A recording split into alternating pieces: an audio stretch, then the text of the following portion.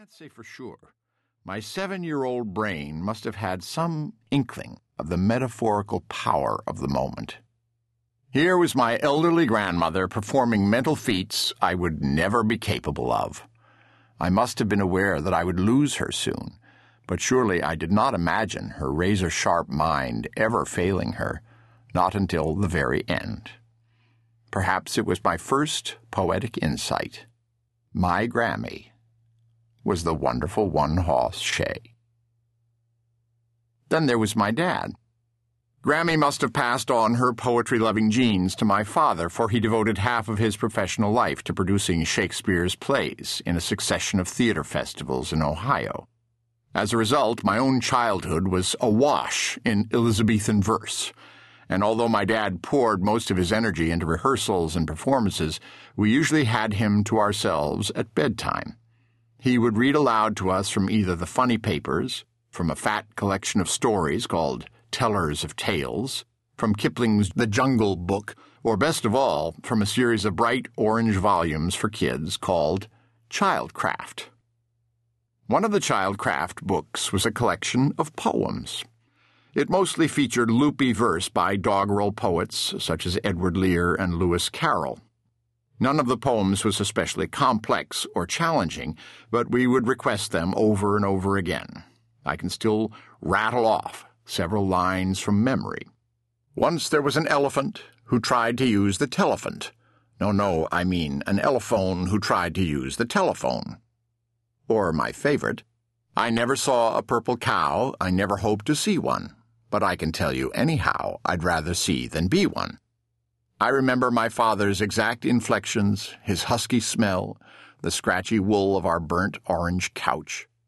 My father was a genial man, but slightly abstracted. He lived his life with his head halfway in the clouds.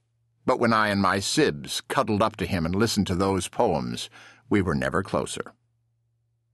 Those bedtime hours primed me for all the poetry I encountered later on in high school and college English classes. Nonsense verses gave way to the metaphysical poets, the cavalier poets, the romantic poets. Instead of telephants and purple cows, I discovered Donne, Herrick, Coleridge, Poe. I embraced these poets with a swoony, youthful exuberance. I felt as if they were speaking directly to me from centuries past. I remember declaiming Walt Whitman to my first girlfriend, pronouncing Marvel's To His Coy Mistress the perfect poem, memorizing Keats' Ode to Autumn on a golden fall day in New England. As a student actor, I appeared in plays by T.S. Eliot, Dylan Thomas, and William Butler Yeats, drunk with the power of their words. None of this made me an authority on poetry, nor even much of a scholar, but it made me a poetry lover, a lifelong seeker of poetic experience, whether reading, reciting, or listening to great poems. I once witnessed firsthand just how intense the experience of poetry can be. The story bears repeating because it partly inspired this book. 10 years ago, a married couple asked me to host a benefit for a nonprofit organization they had founded in a town 80 miles from my home. The request came at a time when I was busy and overextended, so I hesitated. But when my wife told me that these people were good friends of hers, I accepted their invitation.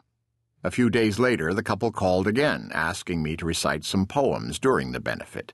They said they would choose them for me. Once again, I dutifully agreed.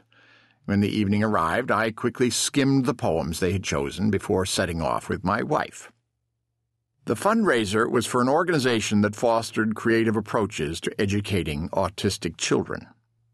Every single person at the event was the parent of at least one autistic child. The couple themselves had had 3, one of whom had died young.